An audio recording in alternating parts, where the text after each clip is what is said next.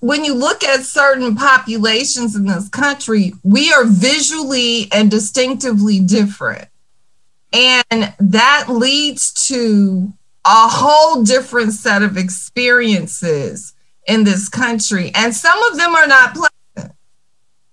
So the question you ask about, are we a multicultural society? No, we're voyeuristically a multicultural society in the sense that you ask the average person what the clothes they're wearing, they're from all over the globe. You ask them what kind of food they had in a given week. It's from, represents all sort of ethnic identities. But if you ask them, who do they have come over to their house? Who do their kids play with?